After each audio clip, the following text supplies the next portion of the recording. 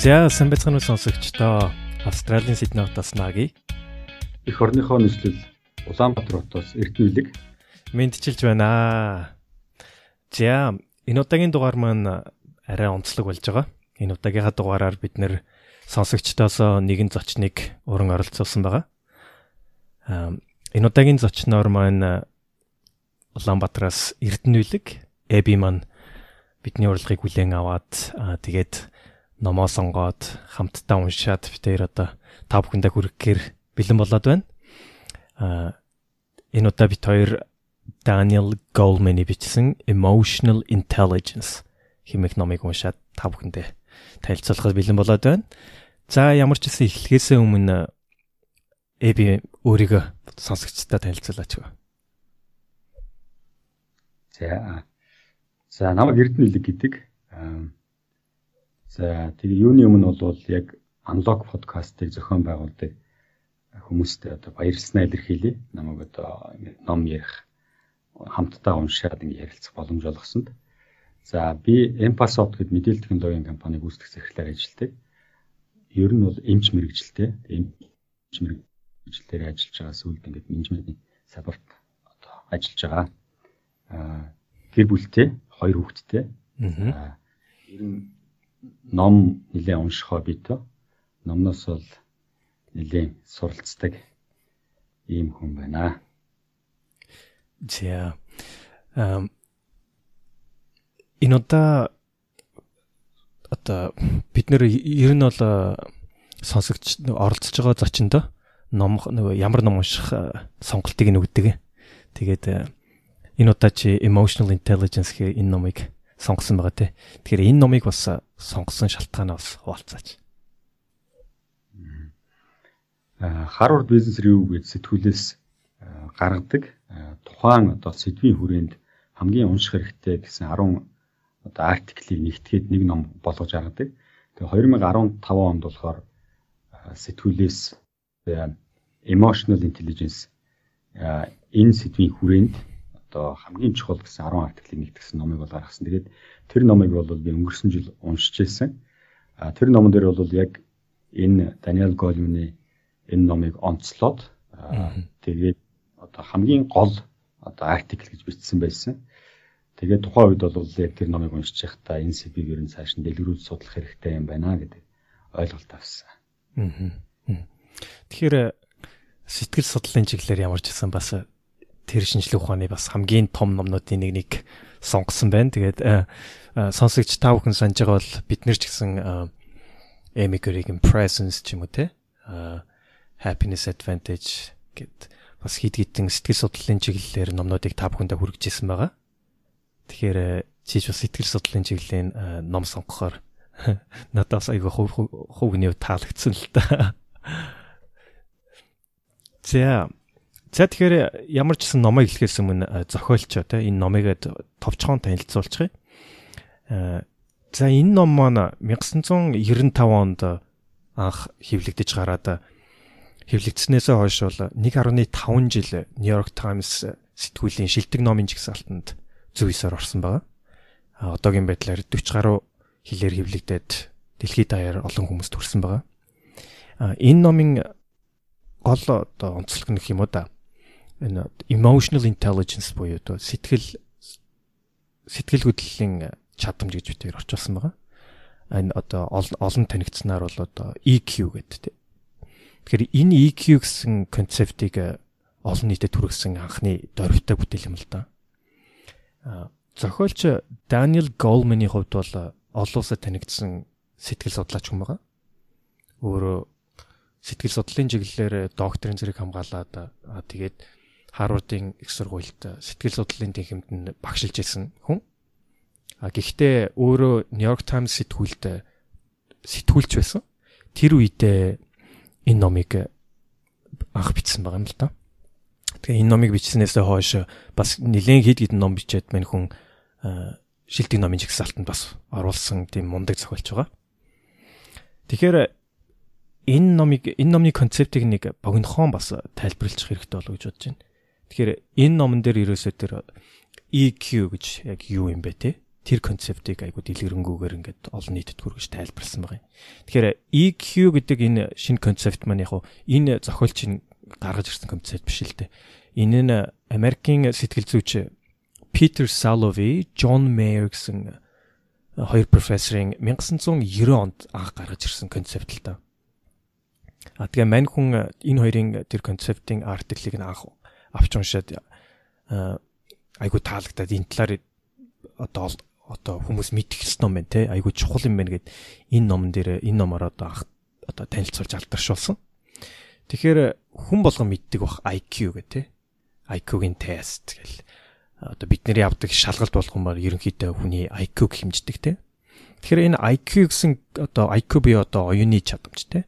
Энэ концепт маань 20 дугаар зууны ихэнх үед анх гарч ирээд дэлгэрсэн. Энэ нь хүний оюуны потенциалыг хэмждэг гол хэмжээ гэж одоо хүртэл үздэг те. Мөн альва хүний амьдралдаа болон ажил төрөлдөө тэг хэр амжилттай явах тэрийг тодорхойлогч хугтхан гэж тооцдог гэсэн тийм үү. Гэтэл мань хүн энэ EQ гэсэн концептыг анх танилцуулснаас хойш ингээд бас энэ нь айгүй нэлээд хүчээ авч байгаа. Гэхдээ бас одоо нэлээд шинэвтер талтай. Энэ хүн яагаад энэ концептыг анх гаргаж ирсэн бэ гэхээр ер нь асуудал нь юунд байсан бэ гэхээр нөгөө IQ одоо за ингээд хүмүүс ингээд одоо сайн сургууль сураад ч юм уу те одоо сайн хичээгээд IQ өндөр боллоо. За эсвэл IQ өндөр олон хүний дундраас хинийхэн аавын хүү одоо ээж охин те цоройж гарах уу те од болж гэлцэх уу. Тэрийг нь болохоор IQ хэлж чаддгүй юм байна л да. Тэгэхээр тэрийг ямар угтгын тодорхойлох вэ гэхээр EQ. Тэгэхээр энэ шийдэл нь бол EQ гэж үзэж байгаа. Тэгэхээр энэ ном маань ерөнхийдөө EQ гэж яг юу вэ те тэрийг тайлбарлаад EQ-гийн тэр одоо чадварууд нь юу байдгийг. Тэгээд дээрэс нь амьдралд яг хэрхэн хэрэгждэг тэр талаар нь ингээд цогц ойлголтыг өгсөн ном байна. За тэгээд энэ ном маань ерөнхийдөө 5 бүлэгтэй. Нэгдүгээрт нь сэтгэл хөдлөл гэж юу вэ те тэрийг тайлбарласан байна. Хоёрдугаарт нь одоо яг EQ гэж яг юу гэлээд байгаа тэр ямар чадварууд байдгийг те тэрийг нь дэлгэрэнгүй тайлбарласан байгаа.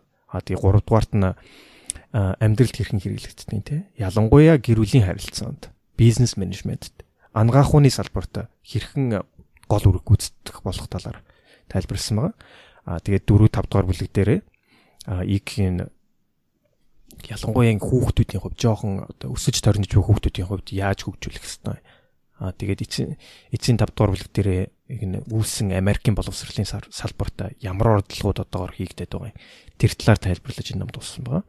Тэгэхээр ямар ч хэлсэн ABB-тэй 2 5 хүндээ энэ номыг тэр 5 бүлгийг ингээд товчхоноор яриад те танилцуулах болноо. За тэгээ олныг нуршилгүйгээр шууд ном руугаа орцгоё те хоёлоо. За тэгээ 1-р бүлэг дээр энэ сэтгэл хөдлөл гэж яг юу юм бэ те. Тэгэхээр тэрийг тайлбарсан байгаа. Тэгэхээр сэтгэл хөдлөл гэж юу юм бэ гэдгийг ойлгохын тулд хүний тарих яаж ажилтгийг бас ойлгох хэрэгтэй болж таарна. Тэгэхээр тэр талаас нь яриад эхлэе хоёлоо. За мэдрэл судлалын шинжилгээ ухаан буюу neuroscience талаас бол хүний тархийг бол дотроо 3 төрөл гэж үзэжсэн байна. Тухайн үед энэ номыг бичигдэхэд. Тэгээд хамгийн ихнийх нь бол бидний анхдагч одоо тархи буюу энэ ихэвчлэн одоо бидний амьсгалах, бодисын солилцоо, хоол боловсруулах, одоо зүрхний цохилтч гэдэг юм уу те бид нар тийм удирдагддаггүй юм бид нар ийм одоо байнга ажиллаж идэг ийм одоо байнга тогтмол ажиллаж идэг ийм системүүд үүдэг. Тэгээ энийг удирддаг систем буюу анхдагч юм тархины хэсэг. За дараа нь бол эмоционал тархины хэсэг. За эмоционал тархины хэсэг бол энэ лимбик систем гэж юм да. Тэгээ лимбийн систем дотор бол байдаг. За энэ бол тархины одоо дотор байгаа одоо бидний нөгөө сэтгэл хөдлөл одоо сэтгэлд уурлах, айх, цочих те санаа зовох, стрессдэг гэдэг юм ийм зүйлүүд бол байдаг тархи байна гэж үзсэн. За гурав дахь нь болохоор рационал тархи буюу одоо бидний логиктой боддог. Ямар нэгэн үндэслэлтэйгээр ингэж шийдвэр гаргадаг энэ тархи бол байна гэдэг. Тэгээ энэ болохоор тархины неокортекс гэдэг энэ хэсэгт байрладаг юм байна гэдэг. Тэгээд эндээс ингээд дараалалаар нь харахаар анхдагч тархи нь бол хамгийн ихэнд ингээд үүссэн. За дараа нь бол эмоционал тархи үүссэн. За хамгийн сүүлд нь бол рационал буюу логиктой боддог энэ тархины хэсгүүд үүссэн байна гэж үздэг юм байна. За тэгвэл сэтгэл судлалын шинжилгээ буюу psychology талаас болохоор хүний оюуны дотроо хоёр хэсэгтэй гэж судалдаг. За эмоционал тарих хэсэг, нөгөөх нь бол рационал хэсэг гэдэг. Тэгээд эмоционал хэсэг нь бол рационал тарихнаас хамаагүй илүү хурдан хугацаанд үйлдэл гаргадаг. Тухайлбал секундыг 1000 хуваасны 12 тоо тэнцэх хэмжээнд ийм хурдан үйл гаргадаг. Тийм учраас рационал тарихаар одоо бодоод логиктой шийдвэр гаргахаас өмнө бол эмоционал тарих бол тухайн нөхцөл байдалд бол хариу урвал үзүүлэх гэсэн үг. Тэгээд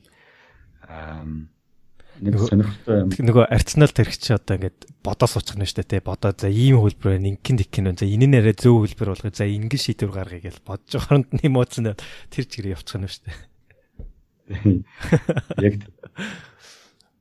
шууд баг өөрийн мэдлгүй айгүй олон хариу урвал үзүүлсэн тий одоо гинт уралдсан ч байдаг юм уу тий гинт ойлцсон ч байдаг юм уу тий гинт айцсан ч байдаг юм уу тий гинт цочоод ингээ аагаад тэгээд ингээд тэгэхээр ийм хурдан одоо ийм хариу урвал үзүүлждэг ийм тархины одоо оюуны ийм хэсэг байдаг. За тэгээд эрдэмтдийн үздэгээр бол ер нь энэ хүний тарих энэ сэтгэл одоо эмоц гэдэг зүйлийг бол бид нэр одоо бол төдийлөн сайн бас судалж амжаагүй байна. Бүрэн юусоо мэдэх болоогүй. Онцгой хэвээрээ байна гэж үздэг. Магадгүй бид нар одоо орон судлалын одоо астроном бол ингээд судалж байгаа. Эннээс ч илүү одоо хугацааг зарцуулж иж бол энэ хүний тарих, энэ сэтгэл судлал гэдэг зүйлийг бол ойлгож магадгүй маа гэж бас эрдэмтэд бас үздэг. Тэгэхээр ийм одоо комплекс бидний тарих бол За сони юм бэ те. За тэгээд дараагийнхаа бүлэг рүү ойлоос оръё. Тэгэхээр дараагийн бүлэг дээрээ бит хоёр за энэ EQ-гийн EQ гэж одоо яг юу гэлээд байгаа. EQ чинь тэгээд дотроо ямар чадварыг эзэмшиж чинь EQ-тэй болдгийг те. Тэр талаас нь анх тэр EQ гэсэн концептыг гаргаж ирсэн Питер Салови, Джон Мейринг тодорхойлолтноор тайлбарласан байгаа. За тэгэхээр энэ 5 чадвар байдаг юм байна энэ дотроо. Тэр энэ 5 чадварыг нэг хүчлэн тайлбарлах болно. За эхний чадвар маань өөрийнхөө бодол мэдрэмжийг танин мэддэг чадвар. Одоо англиар бол self awareness. Тэгэхээр энэ талаар тайлбарлаач. За энэ бол EQ-гийн бол хамгийн одоо тулгуур гол чадвар гэж үздэг. Тэгээд энэ нь болохоор одоо өөрийнхөө зан авир одоо тухайн нөхцөл байдалд байгаа өөрийнхөө мэдрэмжүүд, өөрийнхөө бодлыг өөрөө одоо танин мэднэ гэсэн үг. Тэгэхээр тухайлбал хүн ингээд зарим үедээ ингээд гинт стресстэй ч байдаг юм уу те. Эсвэл зарим үедээ гинт ингээд нэг юм ууралдсан ч юм уу, зарим үедээ гинт юм идэхгүй ч юм уу, ийм ингээд бид нэг ингээд мэдрэмжүүд ингээд мэдэрдэг. Тэгээд тухайн үедээ би одоо ер нь нэг их стресстэй байна шүү ч юм уу те. Би нэг л ийм нэг зүйл санаа зовоод байна. Яг юунд санаа зовоод байгаа юм бол би нэг л одоо өнөөдөр нэг л тийм мотивацгүй тийм идэхгүй ийм ядарсан ийм мэдрэмж төрөөд байна. Яагаад ингэж байгаа юм бол гэдэг тэр мэдрэмжүүдээ өөрөө танин мэднэ гэсэн утгатай. Ерөнхийдөө хүн бол 3 төрлөөр бол эндээ хариу урвал үзүүлдэг юм байна. За зарим хүмүүс бол энэ мэдрэмжээ танин мэдээд түүнийгээ бол ингээд өөрчилж чаддаг. Тухайлбал гинт ингээд нөхцөл байдалд ингээд нэг уулзалтан дээр ч юм уу ямар нэгэн байдлаар ингээд санал зөрөлдөд ингээд ууралдсан байснаа тэрийгэ таньж мэдээд өөрийгөө тайвшруулад за гэдэг ингээд тайвшраад тэр уулзалтыг илүү үр дүн чиглэсэн байдлаар хийх гэж оролддог гэж байдаг юм а те. За хоёр дахь нь болохоор танин мэддэг. Тэгвэл тэрийгэ ингээд ямар нэгэн тухайн үед бол өөрчилж чаддаггүй. Стресссэн бол тэр стрессээс гарч чаддаггүй ч юм уу те ингээд байгаад байдаг. За гурав дахь нь бол ерөнхийдөө өөрийнхөө тэр мэдрэмжээ бол танин мэдчих чаддаггүй. Тэрийг өөрчлөх ямар нэгэн орлого ч хийдэггүй. Танин мэдэхгүй учраас ямар нэгэн орлого бол байхгүй тийм. Тэгэхээр хүмүүс бол ийм 3 төрлөөр бол одоо хариу урвал үзүүлдэг юм байна. Одоо танин мэдж хариу урвал үзүүлдэг юм байна. За тэгэхээр дараагийн маань чадвар нь өөрийгөө удирдах чадвар буюу self control. Тэр энийг нь сонсогч та. Тухайн хүн бол сая эхний чадвар болохоор ингээд өөрийнхөө нөгөө мэдрээд байгаа зүйлийг ингээд танин мэдчихсэн. За одоо энэ дээрээ тулгуурлаад өөрийгөө тухайн нөхцөл байдалд тохируулж өөрийгөө удирдахыг хэлж байна. За түрүүний одоо ярьсан жишээ бол бас яг ижилхэн одоо уурлах үедээ бид нэр яагаад уурлаад байна уу гэдэг асуултаа өөрөөсөө асуугаад тэрийгэ таньж мэдээд тэгээд за би ингэж байгаа учраас ингэж уурлаад байгаа юм байна гэдэг ч юм уу. Эсвэл би ингэж стресстэй байгаа учраас би тэгвэл стрессээ ингэж тайлъя. Өөрийгөө стрессээс ингэж гаргая. Өөрийгөө ингэж сэргээч гэдэг юм уу ийм хариу урвалууд ингэж авч хэрэгжүүлдэг байгаа. За тухайлах юм бол уурлах буюу энэ эмоцийн одоо нэг ийм хариу урвал. Тэгээд энэ уурлах гэдэг процесс нь болохоор яадаг вэ гэхээр одоо түрүүний нөгөө бидний лимбийн систем гэж ярьсан те. Тэр лимбийн системийн гол бүтц нь одоо амигдала гэдэг нэг юм бүтц байгаа юм л да. Тэгэхээр энэ бүтц болохоор яадаг вэ гэхээр энэ бол яг л нөгөө тийм яаралтай тусламжийн төв шиг юм бүтц байдаг юм байна л да. Тэгэхээр хүн ямар нэгэн юмд ингээд санал зөрөх ч юм уу хэн нэгэнтэй ингээд одоо муудалцах гэдэг чинь энэ үедээ болохоор яадаг вэ гэхээр тухайн амигдала гэдэг тэр лимбийн системийн төвд нь чи аюулд орлоо чамаг энэ хүн одоо ямар нэгэн байдлаар чамд нөлөөлөө чамаар шийдвэр гаргуулах гэдэг юм уу те чамаг ямар нэгэн байдлаар хүчрхийлээд байна чамаг ямар нэгэн байдлаар дээрлэхэд байна гэдэг юм уу ийм мэдээг тэр цэгт ингээд өгчдөг юм байна. Тэнгүүд тэр цэг болохоор яадаг вэ гэхээр тархины ингээд ихэнх хэсгүүдэд юусоо чи аюулд орсон гэдэг мэдээллийг ингээд маш хурдан хугацаанд тараачдаг. Тэгэнгүүт хүн өөрийгөө хамгаалахын тулд яг ууралж одоо тийм хариу үйлдэл үзүүлдэг юм байна л да. Жишээлх юм бол одоо тэр төвөөс гал команд руу, эмнэлэг рүү, цагдаа руу ч гэдэг юм уу ингээд ерөөсөө яаралтай тусламжийн үед хэрэгтэй байдаг бүх цэгүүд рүү ингээд мэдээ тараачж байгаа тэжлэх юм байна. Тэгэнгүүт тархины бүх хэсгүүд ингээд нөгөө эмх замраагүй ерөөсөө л өөрийгөө хамгаалах чи аюулд орсон гэдэг мэдээлэл дээр үндэслээд өөрийгөө хамгаалах юм уралд маш хурдтайгаар ингэж орж эхэлдэг юм байна. Тэгэхээр энэ үед л одоо тодорхой хэмжээнд бид нэр өөрийгөө тэр мэдрэмжээ зөв таньж мэдээд одоо өөрийгөө тайвшруулах нөхцөл байдлыг ингэж зөв удирдах авч гарахыг хэлж байгаа. Тэгэхээр энэ чадвар бол тэгэхээр чиний тайлбарласанчлан өөрийгөө тэгж удирдахын тулд бас өөрийнхөө тэр дотор төрсэн мэдрэмжийг, эмоцийг уншиж чадах хэрэгтэй юм байна шүү дээ, тий. Тэгснийхаа дараа тэгж зөв уншиж чадсанараа тэрийг цаашаага зөв удирдах чадах нь байна, тийм үү? Тий. За тэгээ 3 дахь чадвар маань энэ болохоор энэ дотроос надад хамгийн таалагддаг нь өөрийгөө мотивацлах буюу идэвхжүүлэх чадвар гэж байгаа. Тэгэхээр энэ нь ямар нэгэн зүйл хийхдээ утга учиртайгаар одоо мотивацтайгаар хийх гэсэн санаа л та. Тэгэд та бүхэн бодох юм бол спорт ч юм уу, хөгжим ч юм уу альва нэгэн салбарт од улан гялалзж байгаа мундаг хүмүүст нэг нийтлэг чадварууд байдаг. Тэр чадвар нь юу гэхээр энэ чадвар юм л та. Өөрийгөө мотивацлж чаддаг тий. Тэгж чадсанараа хүмүүс хийж байгаа зүйлдээ амжилтанд хүрэх юм байна л да. Энэ дээр нэг тийм хөөрхөн судалгаа байгаа. 4 настай хүүхдүүдийн хийсэн нэг судалгаа энэ ном дээр бичснээр ийм сонголтыг өгч байгаа юм л да. За ингээд 4 настай хүүхд чамд ингээд би 2 сонголтыг өгье. Чи нэг чихэр одоо тэр ширээн дээр байна. Тэрийг одоо авч идэж болно. Эсвэл намайг 15-аас 20 минут хүлээж чадах юм бол би чамд 2 чихэр өгье гэж байгаа. Тэгэхээр одоо нэг чихэр аваад идэх үү эсвэл хүлээж хагаад 2 чихэр авч идэх үү. Тэгэхээр нөгөө явахтай нөгөө жоохон 4 настай хүүхдүүд шүү дээ. Ихэнх нь нөгөө тэсэлгүй нэг чихэр аваад идчихчихэл дээ. Гэтэл яг 20 минут хүлээж хагаад 2-ыг авчидсан хүүхдүүд бас байгаа тий. Тэд нэр нь тэгэл өөрийгөө харгалахын тулд нэг нүдээ дараал, өөртөө дуулаал, тоглоол, зарим нь бүр ингээд нүдээ дараад унтах гэж хүртэл үзэж ийн л дээ. Тэгэхээр энэ судалгааны хамгийн сонирхолтой зүйл нь тэр хүүхдүүдийг 12-оос 14 жил ингээд дагсан байгаа юм л да.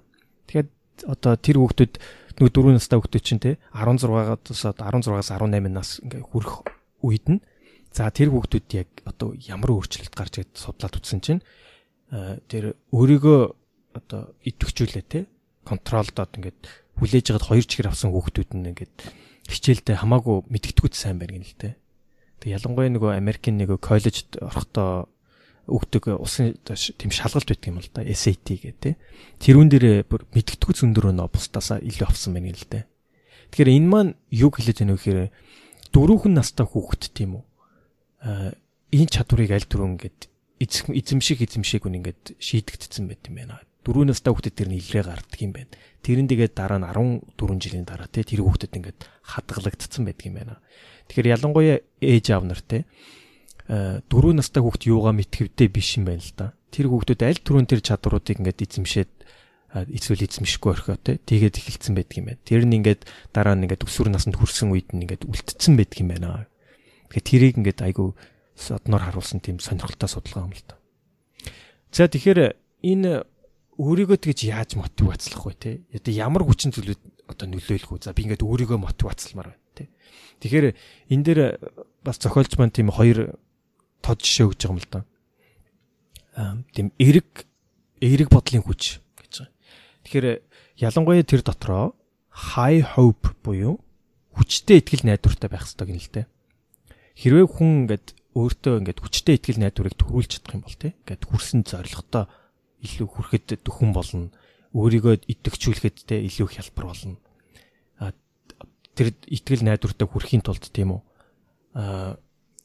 яаж игээд тэр хийх ёстойгоо одоо илүү даван биелүүлж те алдаа гарлаа гэхэд тэр алдаагаа те алдаанаасаа суралцаад дахиж тийм алдаа гарахгүйгээр улам цаашлаа те тэгжээж хүмүүс илүү амжилтанд хүрдэг тэгжээж нөгөө өөрийгөө мотивацлахад илүү хялбар болдог юм байна л да. За хоёрдугаарт оптимизм буюу өөдрөг үзэл бодол гэж байна. Хэрвээ аливаа зүйлийг ингээд өнгөтөөр те өөдрөгөөр ингэж харж чадах юм бол эргээр харж чадах юм бол аливаа хэцүү саад бартаад те тэгэхээр тэрийг одоо тохиолдоход ингээд туулахад илүү хялбар болдог.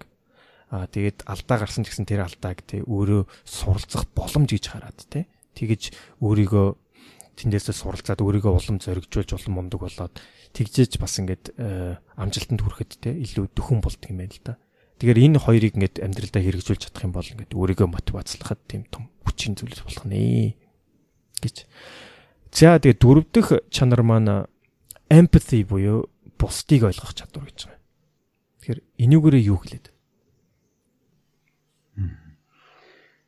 За хүүхдүүд ер нь одоо баг байхасаа л аав ээжийнхээ хөдөлгөөн, дуу хоолойны өнгө, харц те одоо ингээд биеийн юм илэрхийлэл болсон энэ зүйлүүдийг бол мэдэрч чаддаг юм байна. Тэгэхээр энэ бол энэ ингээд явандаа хөгжсөөр байгаад бол насанд хүрсэн хүн бол одоо бусдыг ингээд мэдрэмжийг нь мэдрэх, ойлгох тийм чадвартай болж төлөвшдөг юм байна. Тэгээд ерөнхийдөө бол харилцааны ингээд 90% нь энэ биеийн илэрхийлэл биеийн одоо хилэмжээр ингээд дамжиж явдаг. 10% нь бол одоо үг яриагаар бол ингээд дамждаг юм. Тэгэхээр энэ чадвар бол бүр ингээд хүүхэд ингээд бүр нөгөө няраа байхаас эхлээд ингээд хөгжиж эхэлдэг. Тэгээд хэрвээ энэ чадвар ингээд дутуу хөгжсөн байх юм бол ерөнхийдөө бол нийгэмд нөгөө гэмт хэрэг үлдэхтэй ямар нэгэн тийм одоо буруу зуршилтай ийм хүмүүс болж ингэж өсөж төлөвшдөг юм байна. Энэ бол ерөнхийдөө өмнө бол эхний 3 чадвар бол дандаа өөрийгөө таних, өөрийгөө удирдах, өөрийгөө идэвхжүүлэх тухай чадварууд байсан. Тэгэхээр энэ чадвар бол харин одоо харилцаанд орж байгаа нөгөө талаа ингэж ерөнхийдөө танин мэдэх тэр чадварыг хэлж байгаа. Тэгээд энэ бол яг одоо бусдаа харилцаж байгаа одоо яг харилцаан дээр ингээд хамгийн одоо гол ийм суур чадвар байдаг юм байна. Тэгээд энийг бол одоо хөгжүүлэхэд бол өөрөө болоод одоо орчин тий одоо сургууль эцэгчүүд бас айгүй ихсэн анхаарах хэрэгтэй байдаг юм байна. За. Тэгэхээр наадхан дээр чинь бас тулгуурлаад дараагийнх нь 5 дахь чадвар нь гарч ирж байгаа. Тэгэхээр 5 дахь чадвар маань бусадтай харилцах чадвар буюу handling relationship гэж. Тэгэхээр энэ талаараа. За сая бол нөгөө хүнийг ингээд юу мэдрээд байгааг энэ хүн яагаад өнөөдөр ингээд гонигтай харагдаж байна те энэ хүн яагаад өнөөдөр стресстэй харагдаж байна энэ хүн яагаад сая одоо баярлалаа гэдэг үгээ юм жоохон дуу муутай хэлвч гэдэг юм уу те энийг ингээд мэдрээд эхлэхээр энийг хүн өөрөө шууд мэдэрчээр энэ хүн яг баярлалаа гэдэг нь бол чин сэтгэлээсээ баярлалаа гэж хэлж байгаа биш юм байна те гэдэг юм уу ингээд тэрийг ингээд цаанаасаа нэг мэдэрдэг. Энэ хүн надад нэг тунцсан байна. Эсвэл гомдсон байна гэдэг нь ингээд хүн ерөөсөө ингээд эмоци мэдрэмж нь мэдэрчдэг.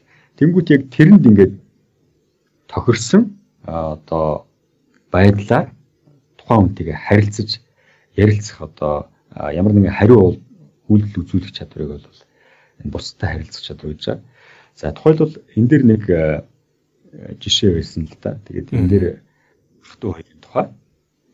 За ах нь 5 настай, дүү нь бол 2 нас 6 сартай. Тэгээд ах нь ингээд нөгөө лего тоглоомоор ингээд байшин бариад тоглож байсан чинь дүү нэгэд ингээд санамсруу нураачдаг.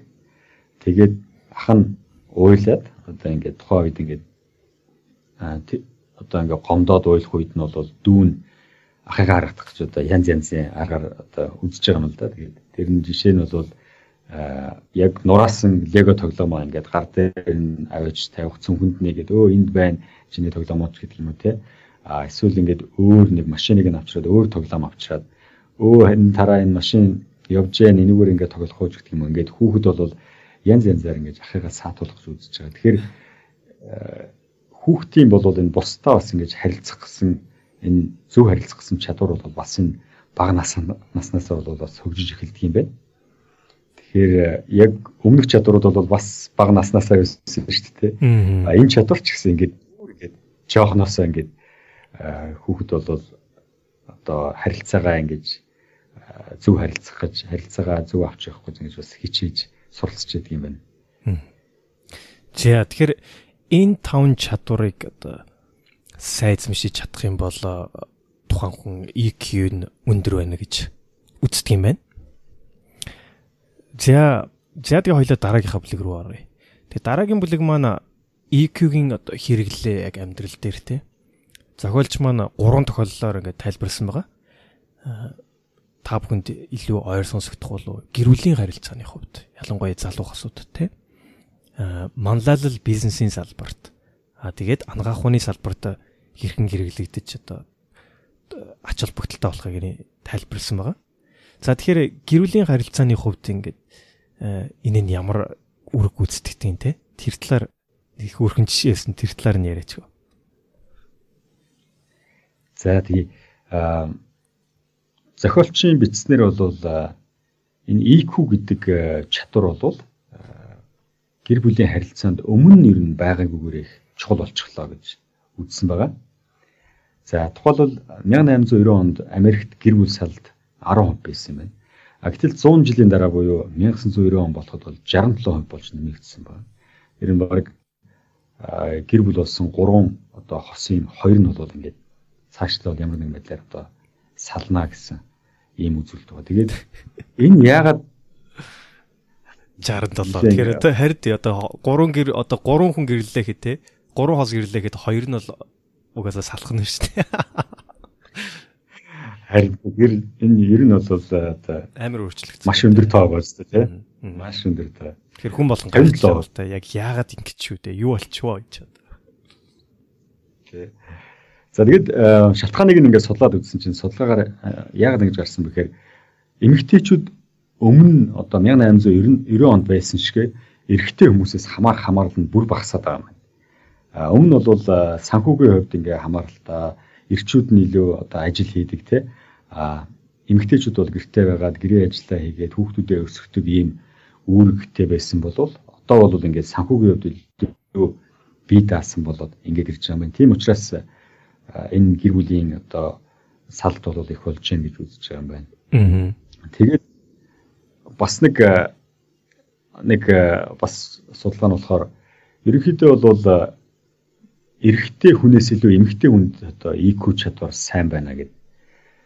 Тэгээд энэ болохоор хоёр шалтгаантай. За нэг нь бол яг энэ генийн ийм ерөөсөө төрөлхийн эмэгтэй хүмүүс бол энэ EQ чадвар сайтай байна. За нөгөөх нь болохоор яг энэ хүүхд ингээд өсөж явах насанд ээж аауд нь бол охинтойгоо бол илүү харилцаж мэдрэмжийг нь асууж ингэж EQ чадвар нь хөгжихт нь бол бас их нөлөөлдөг юм байна. Хүүгүүдийг бол эсэргээрээ ер нь бол нэг бага тоосон байдалтай мэдрэмжийг нь бол их бага асуудаг. За ер нь эр хүн чинь бол ингээл нэг эр хүн болох ёстой гэсэн байдлаар нэлээд тийм бие даасан болгож ингэж өсгдөг юм байна. Тэгээ энэ бол ингээд насан турш үед нь бол эрэгтэй хүн бол IQ чадвар нь бол харьцангуй бол одоо эмэгтэй хүнийг бодоход бол сул хөгжиж байна гэж үзэж байгаа юм байна.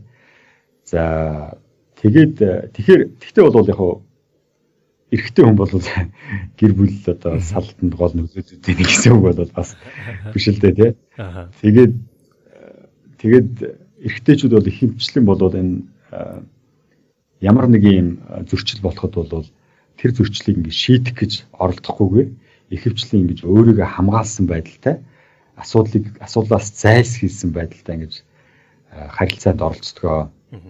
Энэ тэрний чинь бас одоо гол шалтгаан тэгэхээр ялангуяа ингээд эрэгтэй эмэгтэй хүүхд ингээд эцэг эхнэр өсгөж явахдаа октод руугаа илүү эмоц талаас нь анхаарад те хүүгүүдэд тэн дээр нь орхидог байна шүү дээ те октодтэйгээ бодвол тэрнээсээ болоод дараа нь одоо гэр бүл сал дээр одоо нөхрүүд тэр эмоц талаасаа те одоо илүү туршлага бах та тэр нь буцаад янз бүрийн асуудал үүсгдэг гэж тайлбарласан байна л да те яг тийм. Тэгэхээр хөвгүүдэд бол одоо IQ чадварыг нь багаас нь одоо бас их анхаарч одоо хөгжүүлж өгөх хэрэгтэй тийм эцэг эхчүүд илүү анхаарах хэрэгтэй гэсэн юм бас санаа өгч байгаа. Тэгээд дээрэс нь ялангуяа ингээд гэр бүлийн асуудлууд байгаа хосуудад ингээд зөвлөгөө өгсөн номон дээр өгсөн байгаа юм л та. Тэгэхээр тэр тэднэрээс нь ингээд дурдах юм бол альва нэгэн одоо гэр бүлийн хосууд хоорондоо маргасан үедээ те одоо тэр нь мөнгнөөс шалтгаалсан байдаг ч юм уу гэр бүлийн асуудлаас шалтгаалсан байдаг ч юм уу одоо хүүхдийнхээ асуудлаас ч юм уу тэгэхээр тэр маргаан дээр ингээд яг тэр маргаа үсгсэн юм дээр фокус хийхгүйгээр те харин бид хоёр хоорондоо ингээд гэр бүлээ цаашаа авч явж явах те эмоц талаасаа ялан тэр талаасаа бид хоёр хэр ажиллаж байгаа вэ те ингээд цаашдаа ингээд яаж энэ хоорондын харилцаагаа улам хөгжүүлж болох вэ тэр талаасаа ингээд яриагаа шилжүүлэх ёстой юм л те тэгээд хэрвээ ингээд тэр маргаан ингээд нилээн хүндрээ те хашгичаад эхэлдэг ч юм уу те хэрвээ тэх юм бол тийм завсралгаа авах хэрэгтэй юм л те бүр болохоо байлаа гэхэд тийм 20 минутын завсралгаа гэж байгаа юм л да бүр 5 минут ч яг 20 минут авах хэрэгтэй тэр нь яадгүй хэрэг хүний нэг физиологийн хувьд нэг 20 минут нь тэр хоёр хүнийг ингээд тайлгархад нь хангалттай хугацаа өгдөг юм байна л да.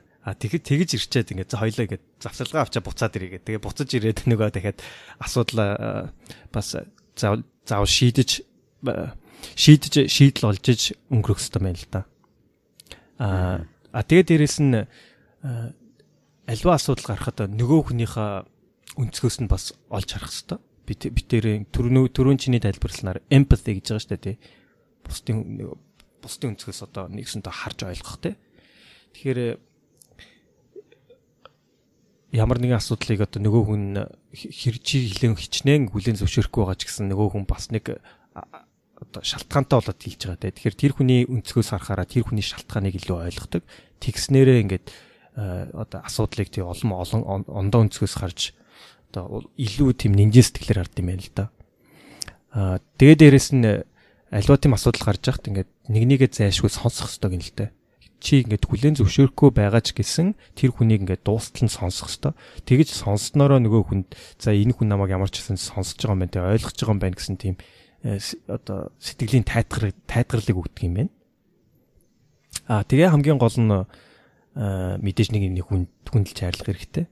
Гэхдээ энэ болгоныг ингээд нэг маргаан дээр ч юм уу нэг хэрүүл дээр ингээд хийгээл орхичих биш. Маргаан болгон дээр энийг ингээд одоо нэгдүгээр ингээд өгд хичээлээ хийгээд дүнгэл сурж байгаа юм шиг те одоо ингээд practice хийх хэрэгтэй байна л да. Тэрийгээ улам ингээд давтаал те. Тэгэж баталгаажуулж тэр нь ингээд буцаад тэр хоёр хосын хооронд нь ингээд хөвшил болтол нь хийж иж дараа нь аливаа асуудал гарахад тэ илүү хялбархан шийддэг нэгээ илүү ойлгодог. Тэгээд цаашдаа гэр бүлийн тийм асуудал багтаа тэгээд мэдээж гэр бүл салт тэ одоо гэр бүлээ урт хугацаанд ингэж тогтвортой авч явах тийм боломж нь үүсдэг юм аа гэж тайлбарласан байна. За тэгээд дараа нь манлайллын салбарт те ялангуяа бизнесийн салбарт энэ EQ-гийн хэрэглээ яг юу гэдэг юм бэ? Тэр талаас нь тайлбарсан байгаа. Тэгэхээр 20 дугаар зууны үед Америкийн бизнесийн салбарт ингээд тийм нэлээд тийм одоо хувьсэл маягийн том өөрчлөлт гарсан байгаа. Тэр нь юу гэхээр за ялангуяа 80-аад оны өмнөөс бизнесийн манлайлагчид те илүү жоохон бюрократ талтай байсан байл та. Юу гэхээр өөрөө бүх зүйлээ шийдвэрээ гаргадаг те жоохон төрөмгийн бусдыг нэг сонсдоггүй өөрийнхөө зүтгэдэг нэг тим хүмүүс илүү бизнест лидер гэж харагддаг, олонд үнэлэгддэг байсан. Гэтэл 80-аад оноос хойш глобалчлал тэгэл IT хөгжих тусам те энэ угтх нь ингээд өөрчлөгдөж эхэлж л те. Тэгэхээр тэр дотроо ялангуяа EQ-гийн чадваруудыг гарамгаа эзэмшсэн манлайлагчид илүү олонд үнэлэгдэж эхэлсэн байгаа юм л да.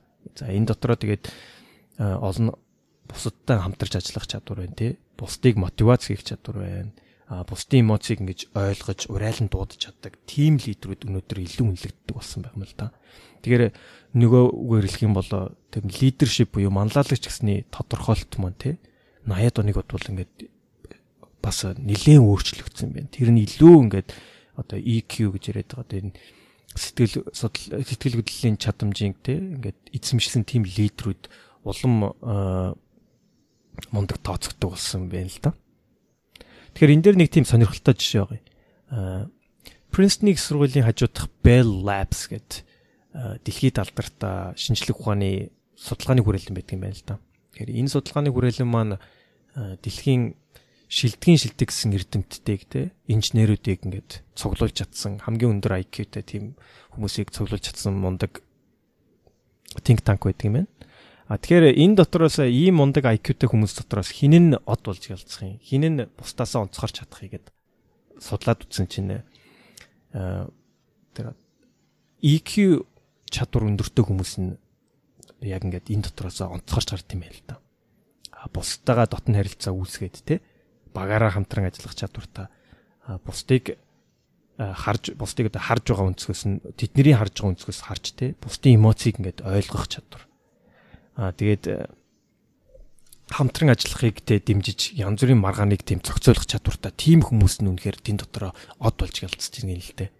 Тэгэхээр энэ дээр бол яг IQ бол тодорхойлохгүй шүү дээ. Тэгэхээр яг тэр EQ өндөртэй хүмүүс ялангуяа энэ багаар ажиллаж байгаа энэ тэр дотроо илүү онцгорч гардаг юм байна л да.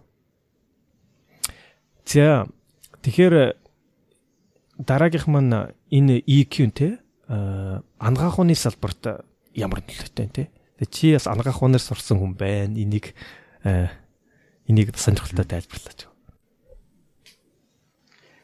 Ангаах ухааны салбарын хувьд болохоор стресстэй ч юм уу эсвэл сэтгэл хөдлөлийн хувьд бол ингээд ямар нэгэн байдлаар юм муу байх нь те одоо эрүүл мэнд бол муугар нөлөөлдөг гэдгийг бол баталсан аяга болсон судалгаанууд байдаг. Тэгээ энийг бол эмчилгээнд ч гэсэн өнөөдөр бол бас нэлээд ашиглаад одоо эхэлчихсэн. Одоо өвчтний сэтгэл зүйн бол маш их анхаардаг болсон байна. Тэгээд ерөнхийдөө бол хоёр чиглэл. Нэг нь бол хэрвээ таны одоо эмоц өөдрөг одоо нэлээд одоо өндөр эерэг байх юм бол таны бол өвчин одоо тусах магадлал бол бага байна гэж байна. Тэгэхээр энэ өвчнөөс одоо өвчин сэргийлэх ач холбогдолтой гэсэн үг. Тэгээд энэ дээр бол хүний одоо сэтгэл санааны байдал, эмоцийн байдал бол хүний дархлаа буюу одоо өвчин нэг иммун систем гэдэг тийм энэтэй шууд холбоотой байна. Энийг гэсэн бол одоо баталсан олон судалгаанууд байдаг. За нөгөөх нь бол яг нөгөө тухайн хүн өвдөж дараа нь эмчилгээ хийлгэж явах үедээ сэтгэл санаа нь бас ингээд сайн байх юм бол эмчилгээний эдгэрэл бол бас айгүй сайн байна гэсэн тийм бас судалгаанууд байдаг. За жишээлбэл Стэнфордын сургуулийн эмэгтэйчүүдийн одоо Mrs. Cameron гэж эмч байгаа. Тэгээ энэ хүний хэлснээр бол за хэрвээ хагалгаа хийлгэх өдөр өвчтний сэтгэл санаа тогтворгүй айсан байх юм бол хагалгааг бол шууд хойшлуулдаг. Учир нь ийм тохиолдолд бол цус алдах ч юм уу ямар нэгэн байдлаар юм хагалгааны хүндрэлүүд бол айгүй их гардаг гэсэн байдаг юм байна. Тэгэхээр хүнийг одоо эмчилнэ гэдэг чинь бие сэтгэлийг нь хамтд нь эмчилж илүү үр дүнд хүрдэг гэсэн үг нөхөн шүү дээ, тий. За. За тэгээд хоёлаа тэгвэл дараагийнхаа бүлэг рүү оръё те.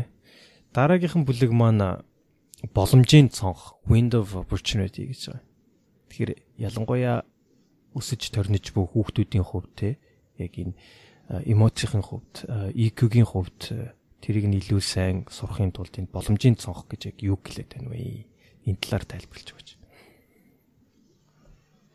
За хүүхдүүдийг одоо ингээд насны үед нь ингээд яаж EQ чадамж нь сайтай болох вэ гэдэг одоо асуулт тавигдаад байна тийм. Тэгэхээр энэ нэг хүүхд ингээд өсөх үед бол ялангуяа ингээд бага нас нь бол аюул чухал байдаг юм байна. Дээр нь нөгөө аав ээжийн оролцоо бол маш чухал. Яг л аав ээж дандаа л хамт байдаг. Орой хамт байна, өглөө хамт байна. За магадгүй өдөр цэцэрлэг сургуультай явсан үед нь л хамт байхгүй. Бусд үед нь ингээд дандаа хамт байж байдаг тийм учраас аав ээжийн одоо хүүхдүүдтэй нөлөөлөх энэ EQ-г нь хөгжүүлэх нь бол аав ээжийн оролцоо бол хамгийн чухал байдаг юм байна. За тэгэхээр ер нь зарим эцэг эхчүүд бол ингээд яг энэ хүүхдүүдийнхээ мэдрэмжийг нь байнга асуугаад энд нь анхаарад хүүхдүүдийн одоо EQ чадамж нь хөгжиж төлөвшөлт нь бол эргээр бол сайн нөлөөлж чаддаг. Зарим эцэг эхчүүд бол харамсалтайгаар бас сайн нөлөөлж чаддаггүй юм байна. Тэгэхээр ийм сөрөг нөлөөлдөг эцэг эхчүүд яаж одоо ямар хэлбэрээр ингэж хариур үзүүлж одоо хүүхдүүдийг харилцдаг гэхээр нэгдүгээрт нь бол хүүхдээ юу мэдэрч байгааг огт анхаардаггүй гэж сонирхдог ч өгөөд. Магадгүй ойлгодгүй бах тий. Одоо ямар нэгэн байдлаар одоо сонирхгүй, магадгүй ойлгохгүй тий. Тэгээд өнгөрдөг. За хоёрдугаарт нь бол за өөрөө мэддэг гэдэг орхидог. Ер нь ингээл идэвхгүйгээр ингээл хүүхдүүд за өөрөө мэддэг тэгээд багш заах байх дээ гэж орхидог бах тий. Тий. Ер нь бол угаасаа ингээл одоо том болдог штэ ингээл өөрсдөө ингээл төлөвшдөг гээл ингээ орхичдаг юм байна. За гуравдугаарт нь бол ерөнхийдөө бол хүүхдийг тийм буруутгсан байдалтай жигшиж зэвүүцэж одоо юм харилцдаг юм байна. Тэгээ энэ нь болохоор жишээ нь хүүхд нь одоо би ийм юмнаас айгаад байна гэхэд яагаад ийм юмнаас айгаад байгаа юм ч гэдэг юм уу те. Ийм байдалтай харангуугаас айгаад байна гэвэл харангуугаас өнөөс найд энд ч юу ч байхгүй штэ гэдэг юм уу. Ингээд нэг юм хүүхдээ буруутгсан байдалтай харилцдаг юм. Тэгээд ийм байдлаар хүүхдүүдтэйгээ харилцах нь мэдрэмжийг нь сонирхохгүй байх нь бол тухайн хүүхдийн одоо EQ чадамж төлөвшөж хөгжөхөд бол их муугар нөлөөлдөг, сөргөөр нөлөөлдөг гэж үздэг юм байна. Тийм учраас аавч нар бол аль болох багаас нь хүүхдүүдтэйгээ бол маш сайн ажиллах хэрэгтэй.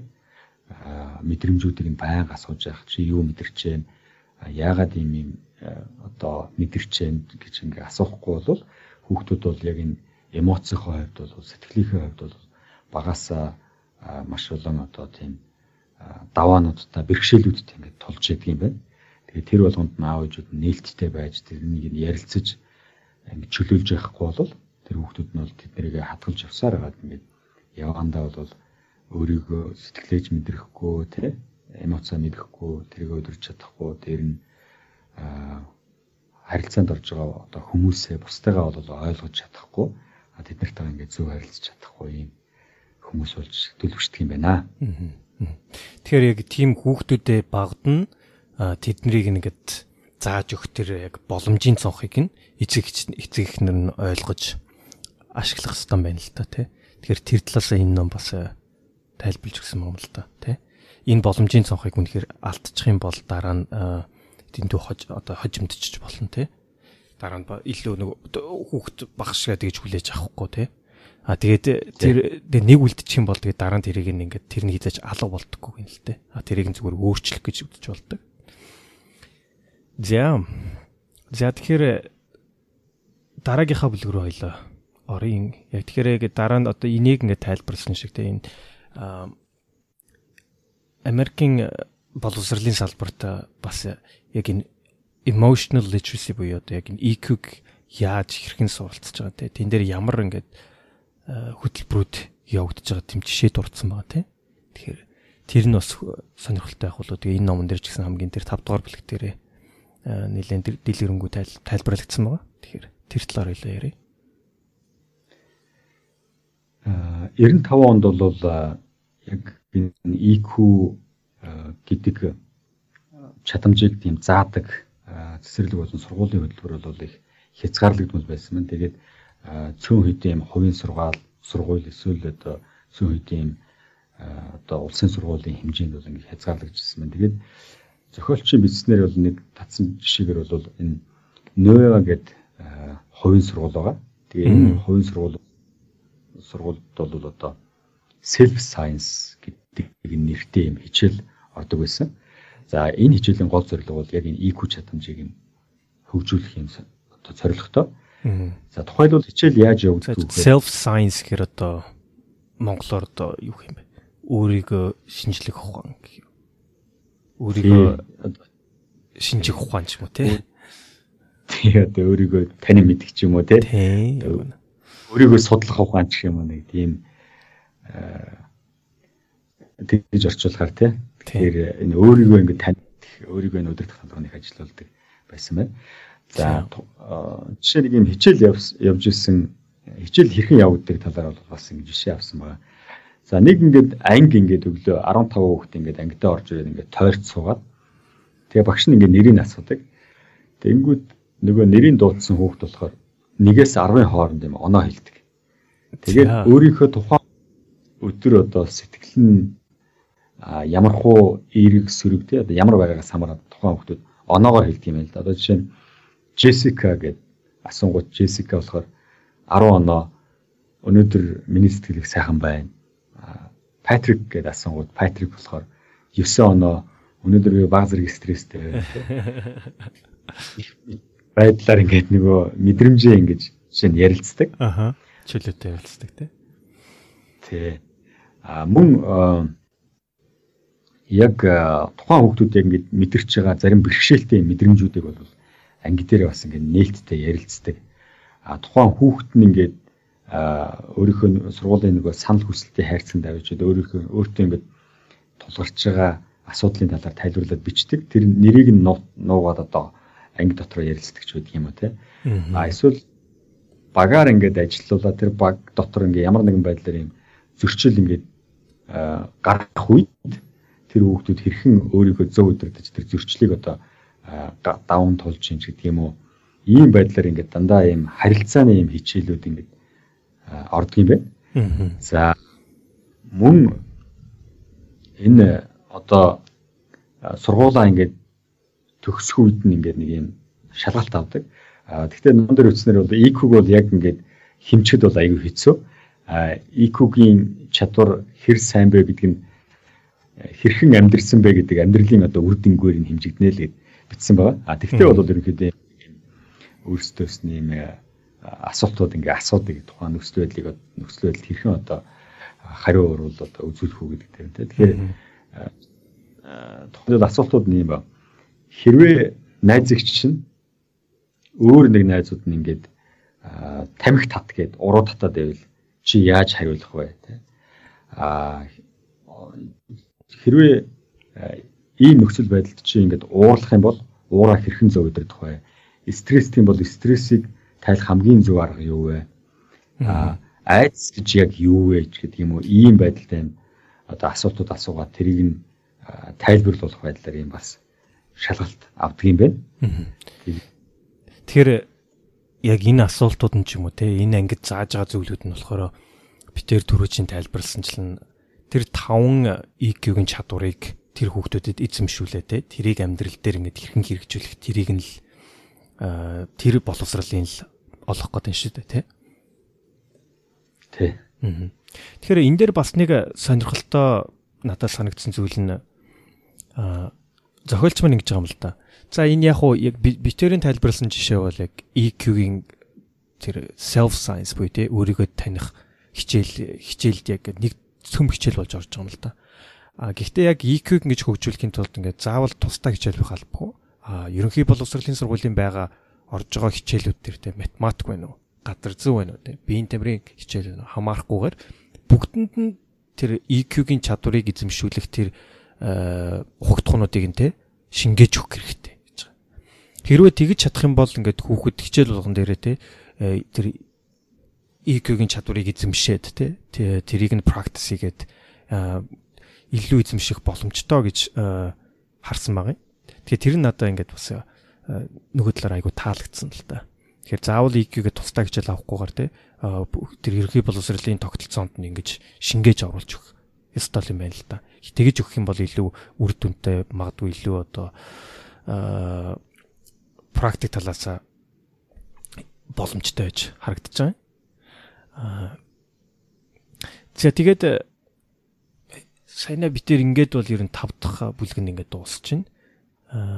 За ямар ч гэсэн төгсгөлд нь хоёлоо хамгийн чухал гэсэн юмудаа базаад бас сонсогчтой хэлье гэж бодож байна тий. Тэгэхээр EQ-гийн одоо та бүхний энэ подкастыг сонсоод яг авч үлдэх зүйл авч ёстой тэр зүйл нь бол одоо яг л энэ номыг уншсны дараа тэр EQ-гийн 5 чадвар байна. Тэрийг бүгдийг мэдчих авах хэрэгтэй. Тэгэхээр дахиад хэлэхэд тэр EQ-гийн тодорхойлдог 5 чадвар нь юу гэхээр нэгдүгээрт өөрийнхөө бодол мэдрэмжийг тань мэдэх чадвар тий self awareness. Хоёрдугаарт өөрийгөө удирдах чадвар self control.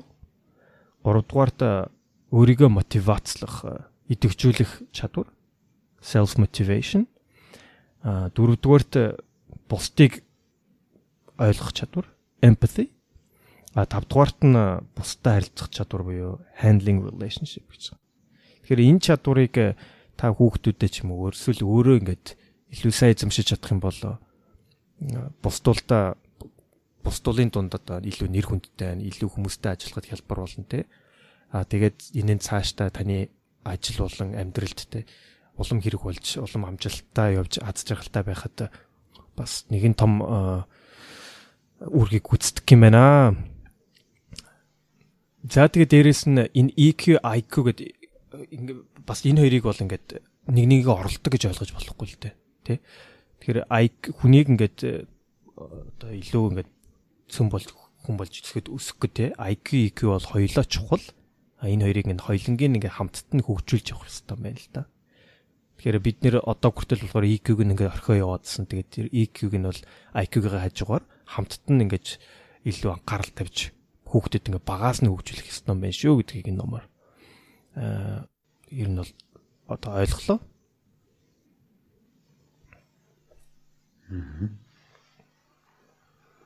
За бас дээр нь нэмэт хэлэхэд одоо яг энэ ном дээр бол EQ нь бол ер нь IQ-гээс бол илүү чухал гэж зохиолч маань бичсэн байгаа. Тэгээд тэр 2015 оны дээр Harvard Business Review дээр review сэтгүүл дээр бичсэн тэр артикл дээр бол ер нь EQ нь бол IQ-гээс бол 2 дахин илүү чухал ач холбогдолтой байна гэд бичсэн байсан.